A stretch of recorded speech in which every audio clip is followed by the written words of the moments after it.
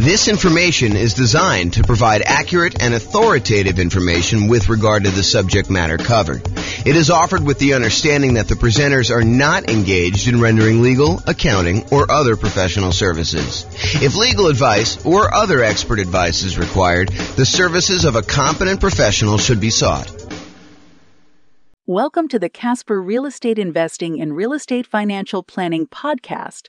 Learn all about investing in real estate in Casper, Wyoming, with a combination of real estate financial planning and modeling with numbers specific to Casper, plus syndicated, more generalized recordings of live and pre-recorded real estate investing classes, not all of them specific to Casper. Be sure to stay tuned after the podcast for a message from our sponsors. All right, good morning and welcome everyone. I am James Orr, and we have a really exciting webinar for this morning. So the title of the webinar is why you still might want to invest in real estate despite high prices and high interest rates and lagging rents. So I've been thinking about this a lot. One of the things we're seeing right now is that over the last few years, especially, real estate prices have gone up very rapidly. But then in order to curb inflation, the Federal Reserve has decided to significantly raise interest rates. And so interest rates are way up on prices that were already very high.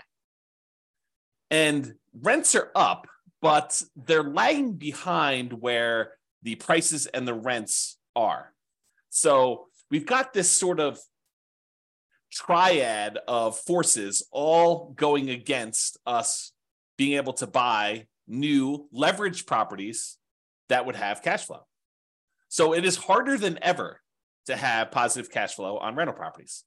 You know, over the last, well, I guess it's been a year or two, but over the few years or so before I took my sabbatical and decided not to do much, we had a period where interest rates were on a decline, and I kept trying to tell people, look, everything is on sale.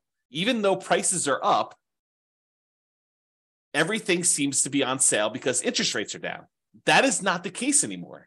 Now real estate prices are up, and maybe they're softening, or maybe they're even going down in your market, but interest rates have gone up so fast and rents are sort of lagging behind. In some cases, rents are sort of softening, and that's going to cause a little bit of a drop there, that it is harder than ever to have cash flow on property. So why might you still want to invest in real estate despite all these issues? And by the way, this is not a new phenomenon.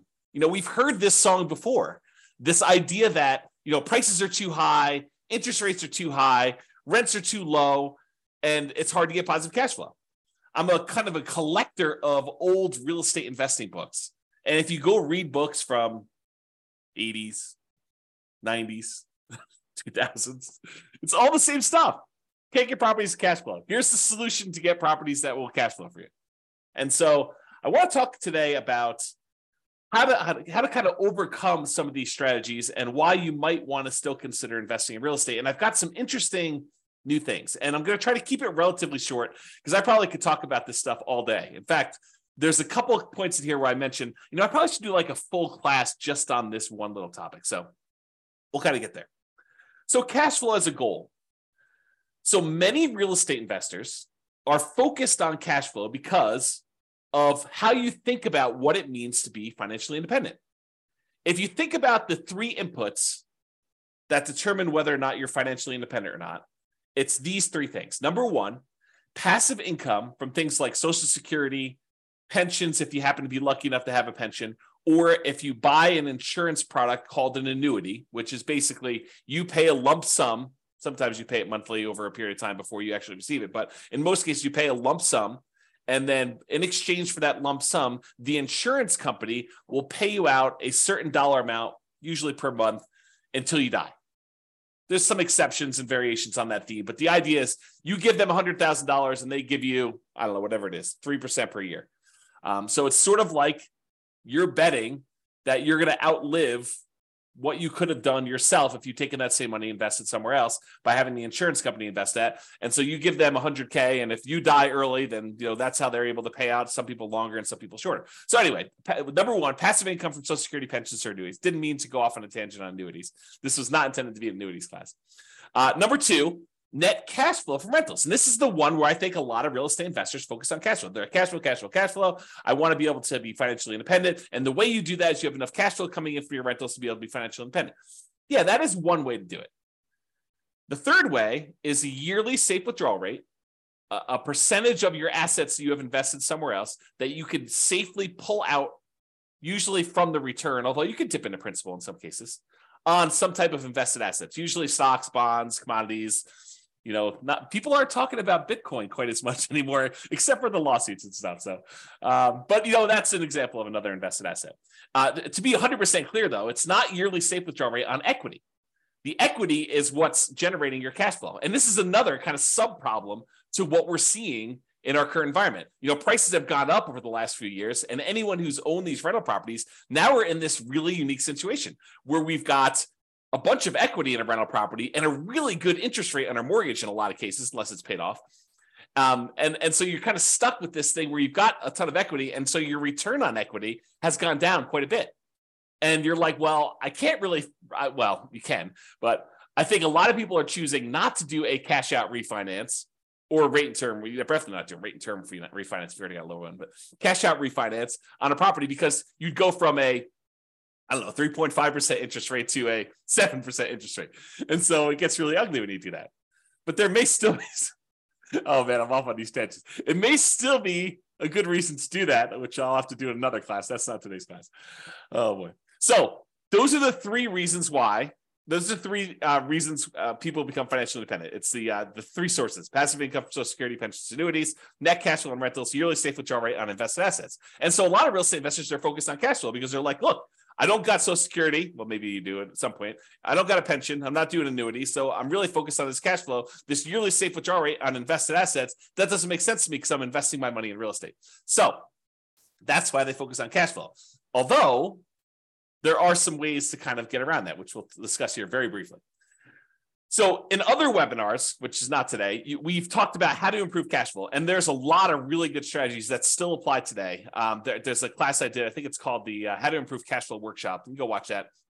It's good stuff. Go into a lot more detail on all the different ways to improve cash flow. It's based on the lowest monthly payment guarantee I had and the maximum cash flow guarantee, kind of combine those two into one class to show you how to improve cash flow. So even if you could improve cash flow, which you can, it still may not be great because of just our environment. But, and this is the big but for this class, cash flow isn't the only reason to invest in real estate. Two significant examples come to mind. Number one, you may want to build up an asset base, rental properties, something else, and then improve cash flow by converting to free and clear properties. So imagine for a minute, and I probably should do a whole class just on this topic, but imagine for a minute, you buy a rental property, you buy another rental property, buy another rental property, you eventually get to the point where you have 10 rental properties, and then you let them grow for a period of time, and then you sell off 5 of them, pay off the mortgages you have on them, take any of the proceeds you had from those 5, and pay off the remaining 5 that you kept. Now you've got 5 free and clear rental properties that all cash flow a lot better. So you buy more than you need, you sell off some, and you pay off the others. And I've done a lot of modeling on this as a way to speed up your time to being financially independent. Turns out it's a lot faster. So even if you're not getting great cash flow on the properties now, but you've got some time, it may still make sense for you to buy the properties, then use the proceeds from selling them to pay off the other ones. Or another variation on this theme is you buy a bunch of rental properties, and because the overall return on the rental properties is usually greater than what you can get in stocks. And I'll show you an example of that today. I'll show you a bad example of that today to kind of make my point. But then you could have all these rental properties, and then as they grow over time, you could then take all those, sell off all of them, not just part of them to pay off the other ones, but sell off all of them, take that money and invest in something else like stocks, bonds, annuities, whatever you're going to do. And then you could use a yearly safe withdrawal rate on those invested assets, on the stocks then. So you kind of use your real estate as a kind of like booster rocket to get you where you want to go with a certain net worth. Then you use that net worth in order to live on a yearly safe withdrawal rate. So those are kind of like the two immediate exceptions of why cash flow isn't everything, right? So let's discuss building up assets and why specifically the first $100,000, acquiring the first $100,000 is the hardest. And then we'll return to real estate for building up your asset base. And for those of you that stick around to the end, I got some brand new stuff that I did yesterday, which I will share with you, which is crazy. I think it's going to blow your mind. It has to do with free and clear rental properties, buying properties for all cash, which I think a lot of people are like, that doesn't make sense. It takes so long and everything else. Well, not so fast. Not so fast on that one. Okay. All right. So here's a quote from Janet Lowe from, I think it's a book, Damn Right, Behind the Scenes with Berkshire Hathaway billionaire Charlie Munger. Charlie Munger, I think, is worth like 2.4 billion, something like that. What's a few hundred million here and there, when you're talking about billions, right? So here's a quote about Charlie. He's a billionaire. He's Warren Buffett's partner. They do a lot of investing, bounce ideas off each other. Really fascinating dude, super smart dude. So this is what Janet Lowe has to say about Warren Buffett, about Charlie Munger. Charlie Munger has said that accumulating the first 100,000 from a standing start with no seed money is the most difficult part of building wealth. Wow, a billionaire who is focused on investing for pretty much all his life says the first 100,000 is the most difficult. I'm continuing with the quote. Making the first million was the next big hurdle. So once you get to 100K, then your next goal is, hey, how do I get to this first million? Continue with the quote.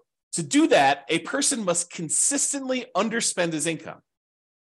Getting wealthy, he explains, is like rolling a snowball. It helps us start at the top of a long hill, start early, and try to roll that snowball for a very long time. So not practical advice. I mean, really good advice, but not practical in the sense that, how do you do it? So let's continue on. So here's an actual quote from Charlie about the same concept.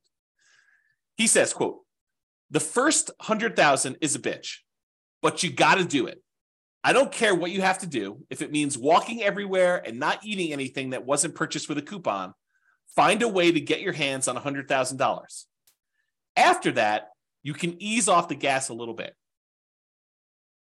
So again, not super practical yet, which we'll get to, but still super interesting.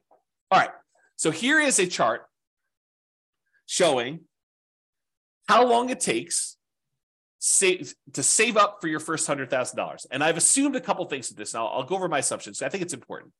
The first thing is I assumed you're saving $10,000 a year. And to kind of use Charlie Munger's quote, you got to do whatever you have to do in order to save up that first 100K. And if it means scrimping and saving and eating ramen noodles or doing whatever you have to do, got to do that. So I've assumed you're saving $10,000 per year, and I've assumed you're getting 7% interest on your money. So you're investing in stocks or something like that, and you're able to get 7%, which I don't think is like incredibly difficult over a long period of time. In any given month, it's hard to hit that number, but over a long period of time, I think 7% seems really reasonable. I've also assumed that you don't save this monthly. Basically, at the end of the year, you save up 10K and you invest that. So you'll notice there's no interest earned on the money in the first year. Basically, you deposit 10K and you have $10,000 at the end of year one.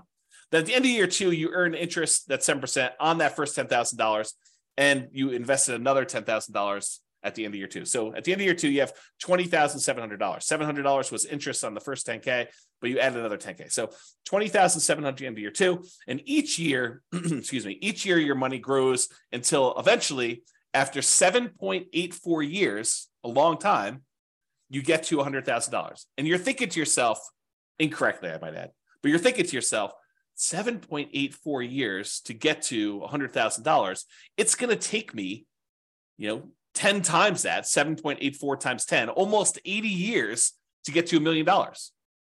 And I don't have 80 years. A lot of you are thinking. And secondly, $1 million is not what it used to be. And so I think I need more than $1 million. And so you've got some challenges. You're like, it's going to take me 80 years to do this. Well, maybe it won't take you 80 years. Let's take a look. Saving your first 200K. So in that last chart, we showed you the first 100K to get to this point took 7.84 years. But at this point, you've got $100,000 that you've got invested at 7%.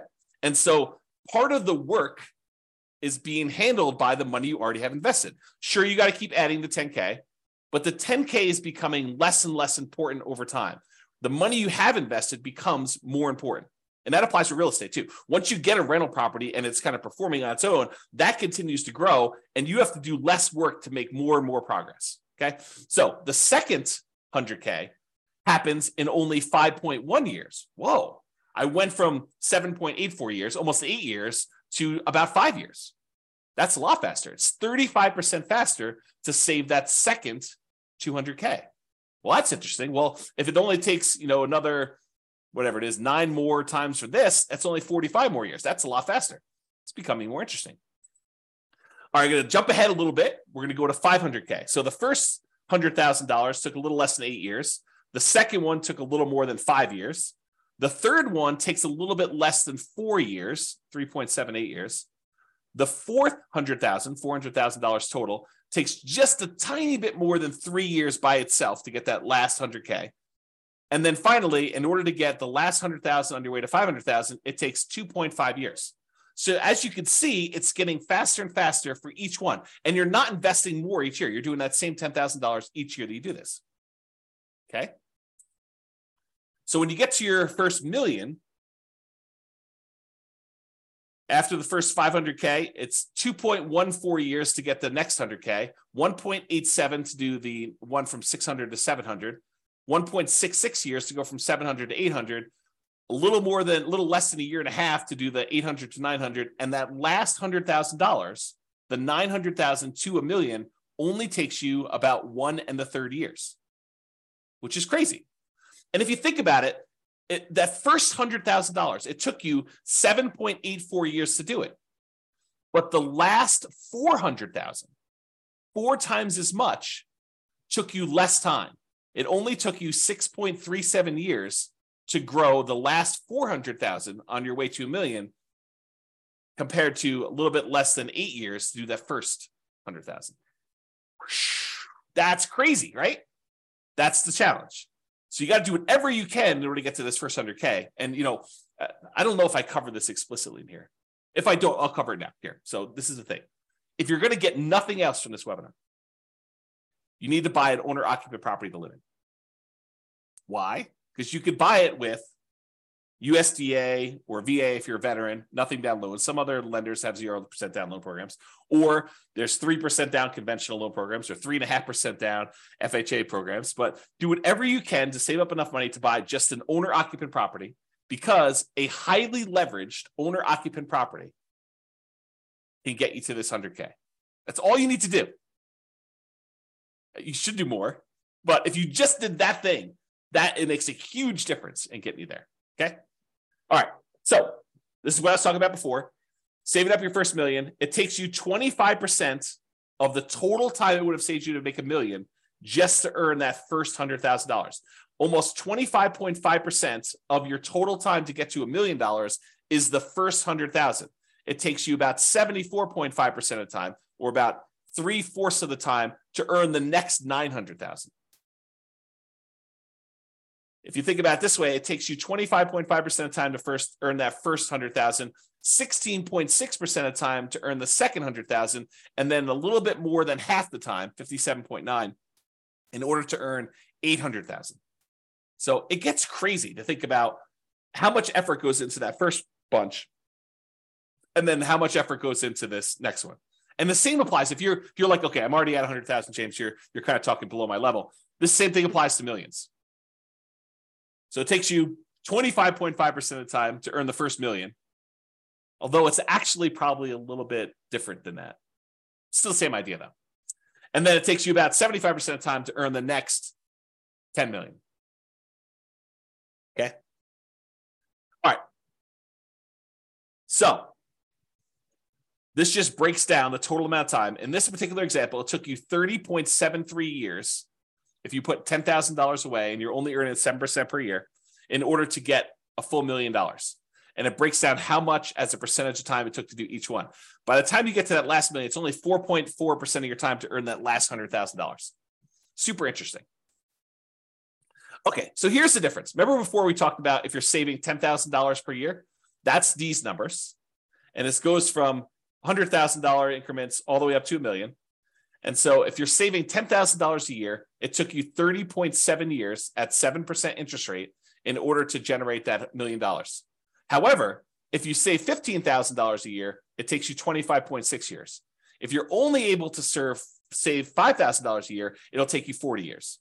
If you're only able to save $200 a month, it'll take you 50.4 years. If you're only able to save $100 per month, it'll take you 60.3 years. So it shows you how over time this does this. Okay, so you can kind of look at that chart if you want to. Take a screenshot if you want to. Okay. Now, the interest rate you earn on your way to this $1 million, earning $100,000, that kind of thing, the interest rate you earn matters.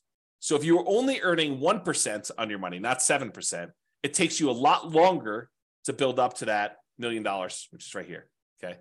If you earn 10%, it's shorter, but it's not significantly different. So that first 100K, it took you 7.84 years at 7%. If you earn 10%, it's only 7.27. And the reason why is most of the effort is from you putting in that money. It's not the money. Later on, the interest rate matters more because you have more money invested. And so the interest rate impacts a larger portion of the amount that's getting you there. Okay. So you look at that. And you'll notice here that I only go to 12%. But leverage real estate's probably not 7% per year. And it's probably higher than that 12%. Now, it could be less, depending on which property you pick. It's not like this is automatic and a give me. But it's usually higher than 7% when you account for all the different areas of return when you buy real estate, not just cash flow. We're not talking about 7% cash on cash return. We're not talking about getting 7% cash flow on the amount you had invested. We're talking about the overall return you get from the tendency for properties to increase over time from inflation, which we often call appreciation. Properties going up in value over a very long period of time, like any given month, like this next year, property values can decline. In the next 5 years, property values can decline. But over a very long period of time, typically what happens to property values is they go up with inflation. It costs more to build the properties. It costs more in labor to build the properties. And so what tends to happen is property values overall as a whole tend to go up with inflation over time. Okay. Sometimes a little faster, sometimes a little slower. Sometimes they have significant uptrends over like the last few years. Sometimes they have significant downtrends like we did in 2008, 2009, that kind of period. Okay. But overall, long period of time, properties tend to appreciate over time. So that's one area. Cash flow, which we talked about, which, right now might actually even be negative. Depending on what market you're in, you might actually see negative cash flow. If you put down 5%, put down 20% in the property, the more you put down, the more likely you are to have positive cash flow on a property. If you bought a property free and clear without a mortgage at all, you're very likely to have positive cash flow on that rental property. If you put down more, if you put down less, you're more and more likely to have negative cash flow. Plus the return you get from paying down the loan on the property. Part of the monthly payment you make on a normal amortizing loan, 15-year loan, 30-year loan, 40-year loan, any of those amortizing loans that pay themselves off over a certain period of time, like a 15-year loan pays itself off over 15 years, 30-year loan pays itself off over 30 years. But I actually have a typo here. Let me make a correction. It says department pay down instead of debt pay down. Make a note.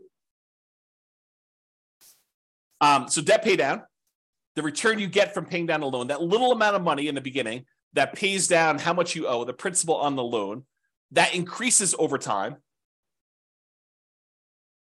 And the amount you make from that is also a return.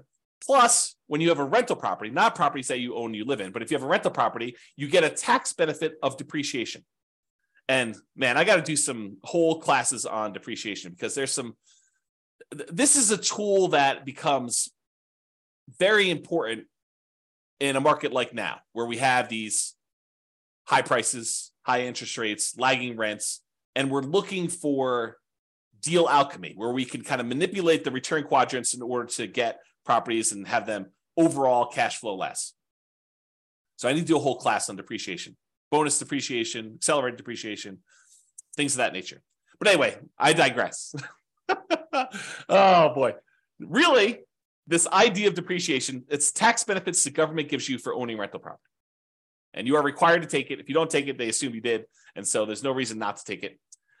So you have this depreciation benefit for doing that. So the overall return from appreciation, the tendency for property values to increase over time, cash flow, after all your expenses on the property, what you net, debt pay down, paying down the loan on the property, and then the tax benefits from depreciation, which I like to call cash flow from depreciation, because it shows up either in less taxes from your paycheck, or at the end of the year, you get a big chunk back. Okay, so it's cash flow from depreciation. So those areas of return on leveraged properties, it tends to be higher than 7%. So if it's higher than 7%, that could be advantageous for you. And this is especially true if you acquire an owner-occupant property, one that you live in, as a primary residence with little or nothing down. So you go buy a property with a USDA or VA loan, you get nothing down on that, or you put a 3% down on a conventional loan, or 3.5% down on an FHA loan, or 5% down on a conventional loan, and you're able to buy a property that is highly leveraged. The returns from appreciation, debt pay down, depreciation, if you convert it to a rental after a period of time, those are all usually really, really good. The cash flow may be ugly because you got very little into the deal. And so you're looking at the overall return. And if you convert that property after living there for a year or two or whatever it is, and you convert that property to a rental property, what we normally call the nomad real estate investing strategy. You buy a property with little or nothing down, you live there for at least a year, and you convert it to a rental. If you kind of do that strategy, that could be very effective. Even in today's market, even with really, really negative cash flow. Because you got to look at, what's my alternative? I did a class once, it was called, Is Nomad Dead? We had seen this big run up in prices, and everyone thought, there are no deals. I can't get the deals I was getting, 4 years ago, and how bad the real estate market was and everything. I was like, okay, let's do a whole class and see if Nomad is dead. And so I did a whole bunch of analysis, and I'll give you the 30-second version of this 2-hour class, because there's a lot of detail in the class, but here's the 30-second version. You calculate out whatever the return it is that you can get on the property that's sitting right in front of you. You find the best deal that you can in the marketplace right now. What's the best I could do? And you look at the return that you would get on that particular property. And you say, okay, it's whatever it is, 22%. Okay, it's 22% per year. What else can you invest in where you get 22%? That's the whole thing of the class. If you can go find something where you can get better than 22%, then go do that. If you can't, then real estate looks like a better option at this point. And that may change over time, right?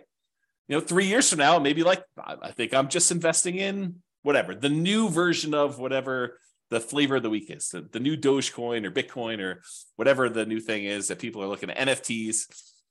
I saw this article. There's a company that is now buying your now lower valued NFTs so that you can take the tax write-off, so that you could do like losses on your taxes, right? It's kind of a new industry has popped up. So anyway, I digress here. The point is this idea that you look at an investment and you see the return that you can get on it, and you decide, is this for me? Yes or no? Right now it is, or right now it isn't. And you can go do that. And I'm going to give you the little bonus at the end is, if you're like distressed, if you're like all worked up, you're all anxious, you feel that tightness in your chest because you're thinking to yourself, the market, the interest rates are high, prices are high, rents are, where they are, they're a little lagging behind. This is where all that is. And you're thinking to yourself, I've missed the boat.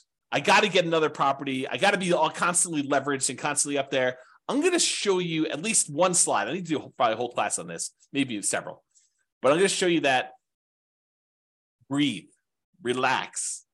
Even if you have to save up your money for another year or two and wait, it's not the end of the world. Chill out.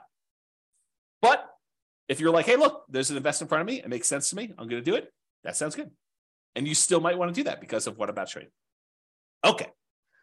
So this is what I would consider a particularly bad property, right? It's I'll jump right to the bad spot. It's negative $8,000 a year in cash flow. Now you are buying it with 5% down, so you got very little money in the deal, but it's ugly. I mean, who wants to put out, whatever it is, almost $700 a month in negative cash flow? But as an aside, if you were going to save $10,000 a year in order to get that first 100K and kind of build on that, if saving that is really paying negative cash flow to kind of like invest over time in order to own this rental property, that's not the end of the world either. If you think about it this way, I'll kind of go off on a tangent on this. If you had put enough down, this thing would have positive cash flow. But you chose to put a little down, and now you're choosing to take some money each month and paying the negative cash flow. Really, you're just paying the mortgage payment. You're not getting enough in to do it, so you have to supplement it. But you're paying that negative cash flow over time. It's sort of like you're able to make an investment in this rental property over time. You are investing a little bit of money each month in the form of negative cash flow as additional down payment that you didn't make elsewhere. Right? I mean, isn't that what you're doing? You could have put more down if you had, whatever this property is. I don't even know, $500,000. You could have put $500,000 down. It would have had positive cash flow from day one. Could have put probably $250,000 down. Had 50% mortgage on the property, and it probably would have positive cash flow.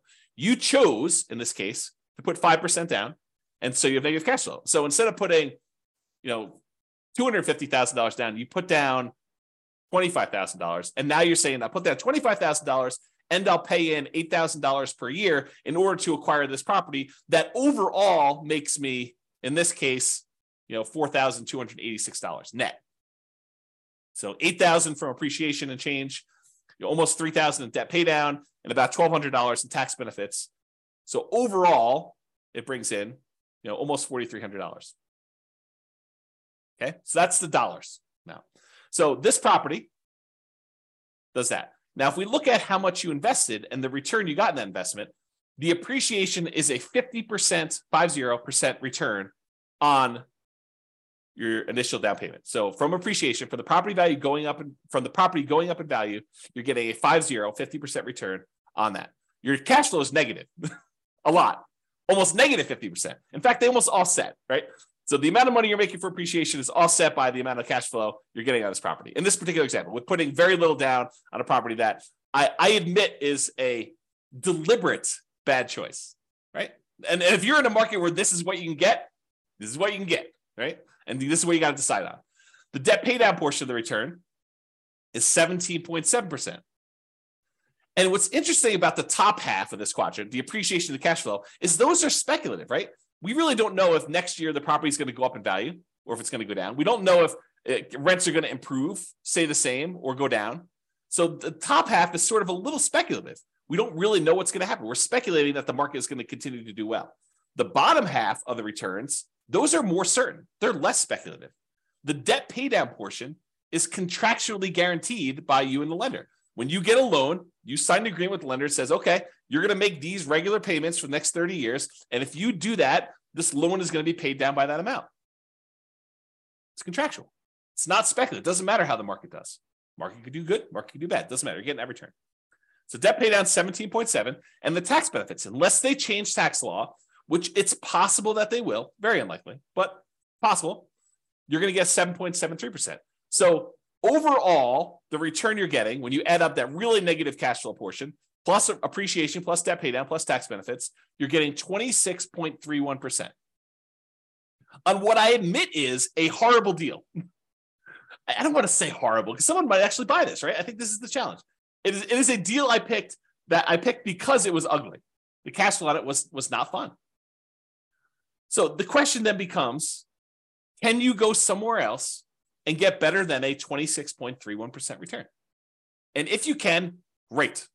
Then maybe this is why it says, I don't know what the title is, why you might still want to invest in real estate. Well, you might want to still invest in real estate because you're getting a 26.31% return, even with ugly cash flow. If you can go somewhere else and get a better return with similar risk characteristics, because you got to kind of take that into account, right? You can't go do, I'm going to go play roulette. I can get a 100% return on my money if I win at roulette. Yeah, maybe. Different risk characteristics, right? Okay. So anyway, if you can do better than 26.31, maybe you do something else. If this is the best you see, the best you've got available, then maybe you might want to still invest in real estate. Okay. So that's sort of the crux. Now, this was that years to save your next 100K. At 7%, it took 7.84 years to get that first 100K. At 25%, which this is 26.31. So at 25%, it's 5.61. So it's a lot faster. I didn't sum it up. I probably should sum it up in the future. But it just goes to show, like, by the time you get to that last 100K to get to $1 million, it's only 0.41 years at that rate versus this, I don't know, 1.24. And honestly, This is the problem we're seeing with other people right now in our marketplace. They've been building up their equity, right? The property values have been going up. They've been paying down their loan. They got really nice low interest rates, which the loan pays down a little faster when you do that. Your return on your debt pay down return is a little higher early on. So you're actually building up equity really fast. And so your return on the amount you have invested in the deal actually goes down. So the overall return we see as we own rental properties longer and longer and longer actually goes down until eventually when you pay off the property and you get rid of your depreciation benefit, eventually it approaches cap rate plus your unleveraged appreciation rate. If your property's going up 3% a year, which is what I use for the appreciation rate assumption, by the way. Some people are like, James, you get 50% return from appreciation. James says that he's getting 50% appreciation. No, I didn't say I'm getting 50% appreciation. I'm getting 3% appreciation, which seems very reasonable over a long period of time, especially considering the last few years. But 3% over a long period of time, it turns out the return from getting 3% appreciation is 50% when you only put 5% down and you have 1% in closing costs. Okay. I got distracted. I don't know where it was, but the idea here is you've got this good return that you're seeing, and it gets you there a lot faster. Man, to be spacey. Okay, here we go. All right, so grow your assets net worth. So even with negative cash flow, significant negative cash flow, really ugly cash flow, and even modest appreciation, that 3% per year, and the debt pay down from, in this case, putting 5% down the loan, debt pay down is pretty good. And the tax benefits of owning a rental property, that depreciation benefit, you might be able to get a significantly higher return than you could in something else. Whatever it is you decide you're looking at, stocks, bonds, crypto, NFTs, whatever you're doing. So you could use this return to grow your net worth, buy rental properties over time, get this higher return, 25%. Then one of two options. This is just kind of like two things to think about. Number one, and we talked about these earlier, sell some of the rentals to pay off the remaining ones with the net proceeds. The idea is you buy 10 rentals or whatever number makes sense for you. Then over a period of time, when you get closer to the point where you need to convert that money in order to be much more cash flow heavy, to be able to support yourself and be financially independent, you sell off 1, 2, 3, 4, 5, 6, whatever number it is to pay off the other ones that you still have. And then you have really, really good cash flow, free and clear properties on those. You kind of go from afterburners with leverage to completely unleveraged, owning those rental properties to do that. So, and by the way, I talk about net. When I do my analysis, I talk about net proceeds. Don't think to yourself, oh, the property's worth 500, I owe 350, so I have $150,000 in equity. No, that is not how that math works. If you go sell a property for 500 and you owe 350, you're not walking away with $150,000. It's net after real estate commissions. If you're going to sell it with a real estate agent, if you're going to sell by owning, maybe they'll save some of that in exchange for doing your own work. Your share of closing costs, not all closing costs are yours. Some of them are the buyers. It's negotiable who pays a lot of those. Your capital gains taxes. So whatever the value of the property went up from where you bought it, you have capital gains taxes on those. And the government gives you this great benefit of depreciation, but there's this thing called depreciation recapture, which means the money that you got from depreciation, now the government says when you go and sell a property, you need to pay back a certain amount of that in a tax called depreciation recapture tax. So a combination of all those expenses need to be taken out. So what you thought was $150,000 in equity might be, depending on what happened and everything else, $75,000 or $100,000 or whatever it is. So it could be a significant bite out of that. So I'm talking about taking all the properties you have, selling off some of them, paying all those fees I just talked about, or eliminating them or deferring them. You could defer some of them with 1031 exchanges and stuff, although you wouldn't be able to pay off the properties with a 1031 exchange. I digress. We'll talk about that another day. But you could take all that proceeds, pay off the other properties, and then have some free clear properties to do that. Okay. So you use these higher returns you're getting on this leveraged rental properties, and then you use that in order to pay off some of the other ones. Or option number two, you take all the rental properties you acquired, they were kind of rocket boostering their way up. They've now grown in value. And instead of taking some of them, selling them and paying off the other ones, you sell off all of them and then decide to simplify your life, because owning rental properties is a little bit more complicated. Even if you have a property manager doing it, you need to manage the property manager. So now you take all the proceeds though, and you say, I'm done with all these rentals. They served me well while I had them. They did their job. Now I'm going to go invest in annuities or bonds or stocks or crypto or NFTs or whatever you're going to do, right? So you have this idea to do that, okay? So you sell off those, and then you take that and you put it into whatever it is that you're investing in, and you use a safe withdrawal rate on that money to do that. Or you go buy annuities and you use the annuity kind of return to do that. Okay. So that is one way to think about the return you're getting on there. So the question is, should you invest in real estate or stocks? And what I did, it's got to give you some background here. I went and I modeled this question. Should you invest in real estate or should you invest in stocks in over 300 US cities with their current real estate prices and their current rents and the current mortgage interest rates. And I adjusted for a little bit of standard of living. So I said, if you're in a really inexpensive market, you're probably living on this number, because that's what you basically need in order to afford properties in that market. But then I also said, in order to be considered financially independent, you need to replace that number in passive income and other things in order to be able to get to that number. So if you're in a market where I was like, hey, look, you need $5,000 in order to be able to do this, $5,000 per month, in order to be able to buy properties in that market, I also said that your passive income needs to equal $5,000 a month. If you're in a market that requires $10,000 a month in order to be able to buy properties there, then you need to replace $10,000 a month with passive income. So the bar to be financially independent in more expensive markets is also higher. I kind of made it that way. Okay. So what we're going to do is we're going to look at 3 different strategies. What if you did this nomad strategy where you went and you bought properties as an owner occupant, put 5% down. You have private mortgage insurance when you do that in almost all cases. There's some exceptions like VA loans, but VA loans got their own funding fee, which is essentially private mortgage insurance paid as one fee in advance.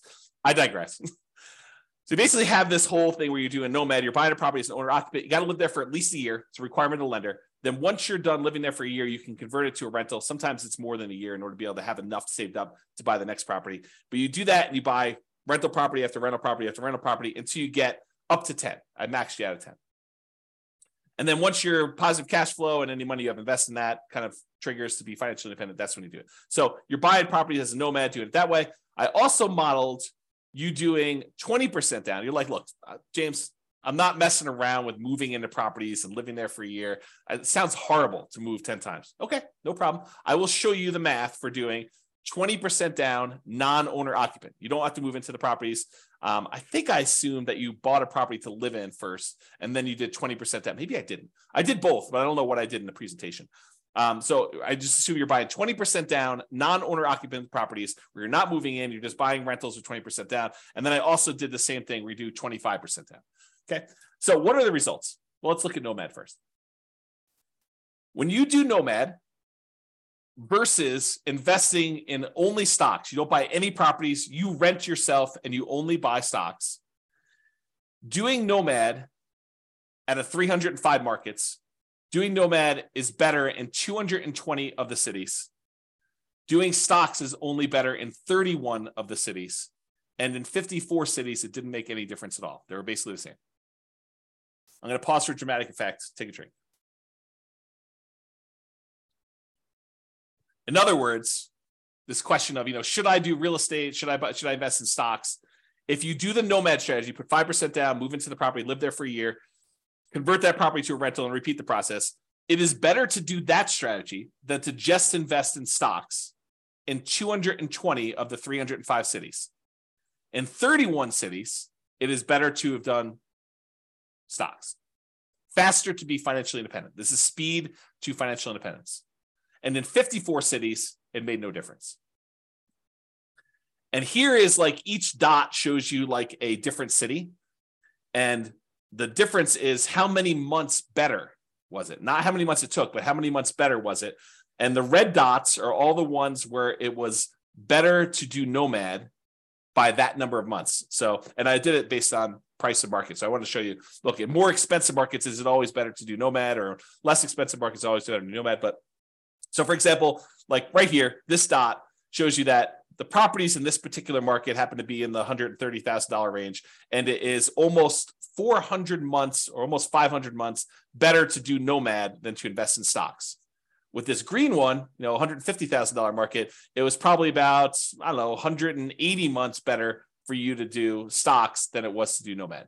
So a lot fewer green dots, where it's better to do stocks, a lot more red dots. And I want to point out that sometimes it's significantly better, not just like a year better, but sometimes significantly better in terms of months in order to do Nomad than to do stocks. Kind of fascinating, right? All right. What about net worth? You have a higher net worth after 40 years in 275 cities doing Nomad than doing stocks. You have a higher net worth doing stocks in only 30 cities. And there was 0 where you had no difference at all. Okay. So, there's basically 30 cities where it would have been better for you to do stocks in terms of net worth, not time to financial independence. Financial independence was one before. And so this shows you the difference in net worth. In this case, the green one's Nomad. So the ones, the higher you are away from 0, the bigger the difference in net worth is difference in net worth. And the red ones show you the ones where stocks. And those are relatively small better. So it's like, yeah, they're better at 40 years, but not that much better. Like there's sometimes when Nomad is a lot better. And so you got to look at this. Okay. Is this helpful for anybody? You guys want to let me know? That'd be great. Because I like this stuff and I'd like to do more classes on this content if you guys are interested. So let me know in the chat box if you could, for those that are not sleeping. Okay. Yeah, see, people love it. That's awesome. Thank you. Appreciate that. All right, 20% down. So we did Nomad before. Now we're going to compare 20% down to investing in stocks. So if you're going to do 20% down, and this time you're not moving into properties, you're just buying non-owner occupant rental properties. You're like, forget this, dealio where you're moving into properties, James, you're crazy. And no one's going to move into properties. A lot of people do, but I digress. The saying of the day is I digress, because it seems like I'm all over the place today. Okay, in that case, doing 20% down will get you to financial independence faster in 220 cities. It'll get you faster doing just stocks and not doing 20% down rentals in 28 cities. And in 57 cities, it doesn't matter. Okay. And here's how much better getting to financial independence. This is number of months better. All the red dots are, it's better to do 20% down, and it's by this number of months, the distance away from this 0 line. So the distance there. And this is the price point of the houses in that market. So on a 300,000-ish type property, it's like almost 580 months better for you to do whatever this is, 20% down than to do stocks. And here's some green ones to show you the ones where it's better to do stocks than it is to do 20% down rentals. So the overwhelming majority of the time, it does this. And and this sort of reminds me, you hear people speak with authority, different real estate forums, online, at real estate investor clubs, wherever you talk to real estate investors. You hear them speak with authority. You always need to do this. It's always better to do rental properties. It's always better to do stocks. It's always better to do whatever. It's much more nuanced than you think, right? I'm showing you that. I'm showing you the data. And could my assumptions be wrong? Absolutely. No doubt. I am not infallible. I do my best to try to make sure my data is accurate. And you can drill down and look at any city, right? Like I've had, in order to be able to show you this chart, I had to do the analysis for 305 cities. Now, this is just me aggregating all the individual analysis and showing you what's going on. So this just goes to show you that you need to do your homework. And if you're in one of these cities, then maybe real estate isn't as good as investing in stocks, right? If you're in any of these cities, though, it turns out it's better. And maybe the assumptions, is it possible? This is like where I just throw everybody under the bus. Is it possible we all buy a whole bunch of real estate and 10 years from now, we have something worse than we saw in 2008 and the real estate market goes to 0? Possible? Maybe. I don't know, right? But who can predict the future? Is it possible that stock market returns from here on out are 0? Maybe. Is it possible stock market returns from here on out are 30% a year? In which case it probably crushes real estate. Is that possible? Sure. I mean, we don't know. We don't know the future. No one can predict that. But I'm showing you based on some very reasonable assumptions. And I show you all my assumptions. You can go look at it, go dig into the city and look. Anyway, I digress. That is the saying of the day. So a lot faster for doing 20% down in a lot of cities, a little slower in others. Higher net worth. You have a higher net worth putting 20% down in 275 cities. You have a higher net worth investing only in stocks in 30 cities, higher than investing 20%. Okay, so 275 to 30.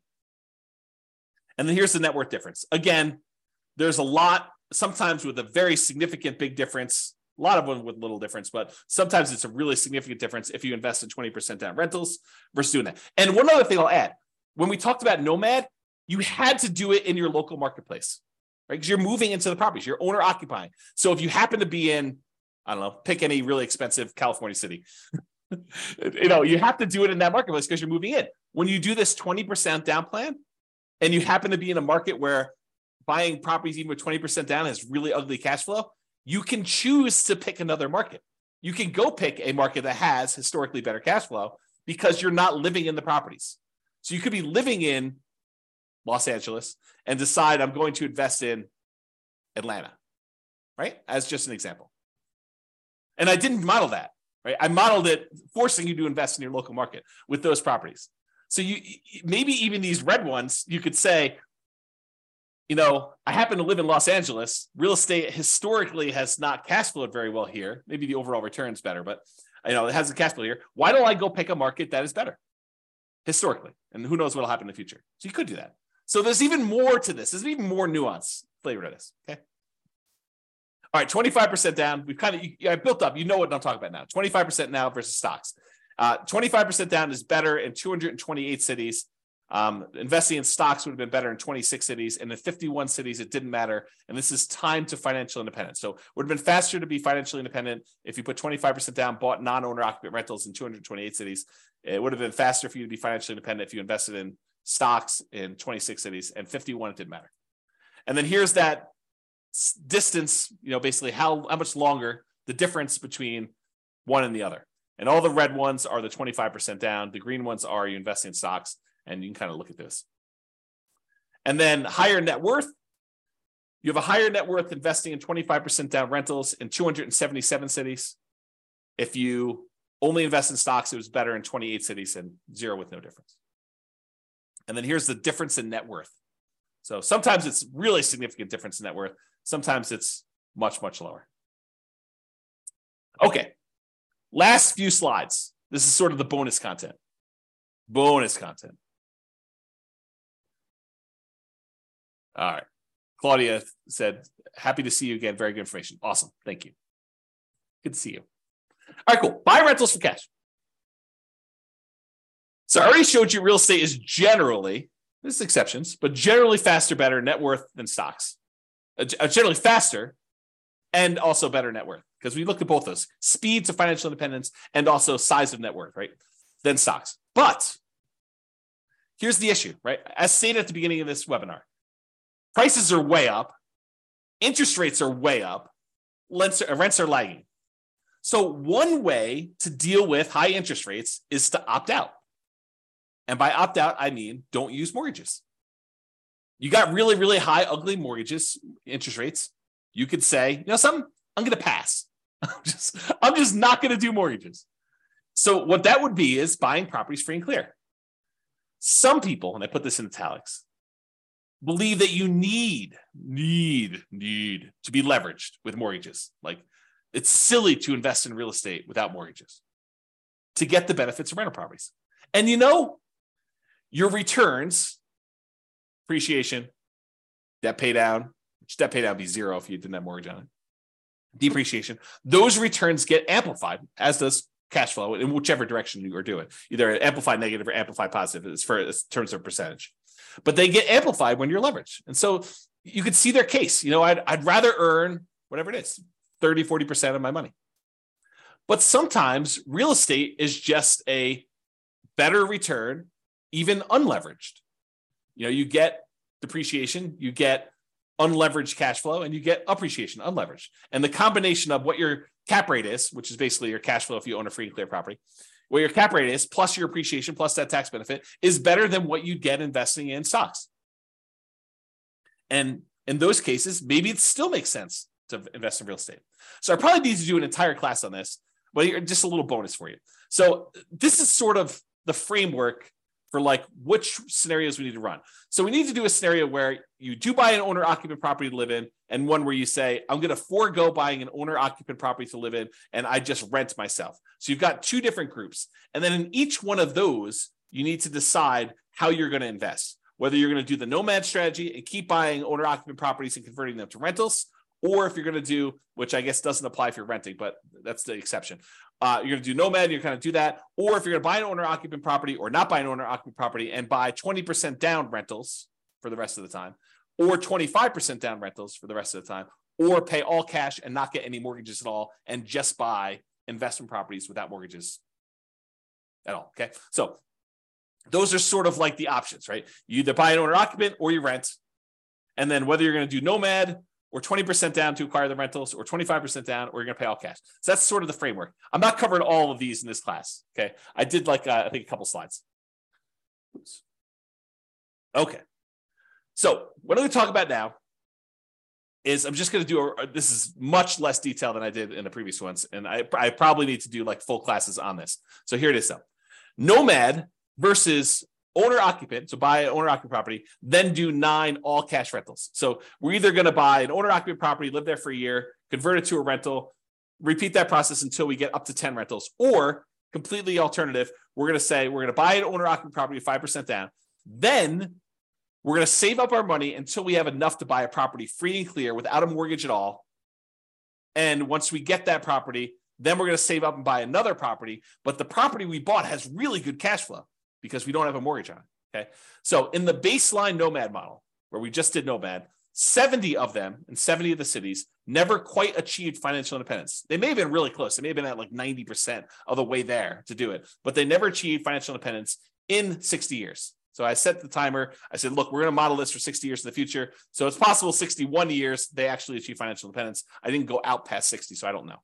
But at the point where that happened, 70 of these cities did not quite achieve financial independence. They may have been really close. They may have been really far away. We'd have to go look at that individually to see that. But in that case, 70 of them did it.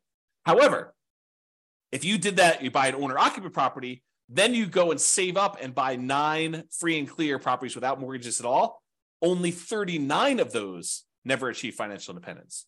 So it was more effective for you to do this, buy an owner-occupant property, then save up your money and buy a free and clear rental property in 39. It was more effective to do that. Difference between 70 never achieving financial independence versus 39. So more of them achieve financial independence by doing that strategy, which I think blows people's minds. They're like, this is crazy. You're saying that more often you see people be financially independent by doing this free and clear model versus doing highly leveraged real estate? Yep, in that particular case, that's true. Okay, there were 39 where both never achieved financial independence, regardless which scenario they did. So basically the 39 where you never achieve financial independence with this all cash thing, I'm pretty sure those are the same 39 because they probably didn't achieve financial independence when you did nomad either. Okay, moving on. When you own or occupy, then you do 9 all cash rentals. On average, it achieves financial independence almost 2 years faster. What? Say that again, James. What'd you say? I just said that if you do the model where you buy an owner-occupant property and then you save up and you buy free and clear rentals, that on average, when the average of all 305 cities, on average, it's 2 years faster, 24 months faster for you to do that to be financially independent than to do the nomad baseline. 2 years faster to actually do free and clear? Yeah. Now, there are some where free and clear is a lot, where the nomad's faster. And there's some where the free and clear is faster. But on average, it's 2 years faster. Craziness. On median's the middlemost number. It's 35 months faster, almost 3 years faster. That's the middlemost number. Now, there is a lot more to this story. There's no way I could do this justice in just this one class. I'll do more classes on this in the future, provided you tell me you want them. If you say, James, this sucks. I don't want to do any more of these. But if you tell me, look, this is super interesting, I do want more of this, then let me know, and I will plan on doing more classes. I could do a deep dive just into this one scenario. Talk about the assumptions, talk about kind of outliers, how this works. We look at different cities. Okay. So yeah, Nick's like, yeah, please. That's awesome. All right. So here's the chart for this one. So achieving financial independence, it's faster to do the owner-occupy than do 9 all-cash rentals in 177 cities. In 86 cities, it's still faster to do nomad. In 42 cities, it doesn't matter. Interesting. All right. Same idea, except now I'm looking at 20% down or 25% down versus doing one owner occupant, all cash for 9 rentals. So in this one, I put 20% down, doing that non-owner occupant thing versus doing the owner occupant, then buying all cash. So make sure you guys are clear on what I'm saying here. In one model, we are just buying 20% down rental properties. And we did one owner occupant nomad to start with. So we bought a property owner occupant. Then from then on, we put 20% down and bought rental properties. In this other one, we bought an owner occupant property and then we saved up money and we bought properties all cash, free and clear.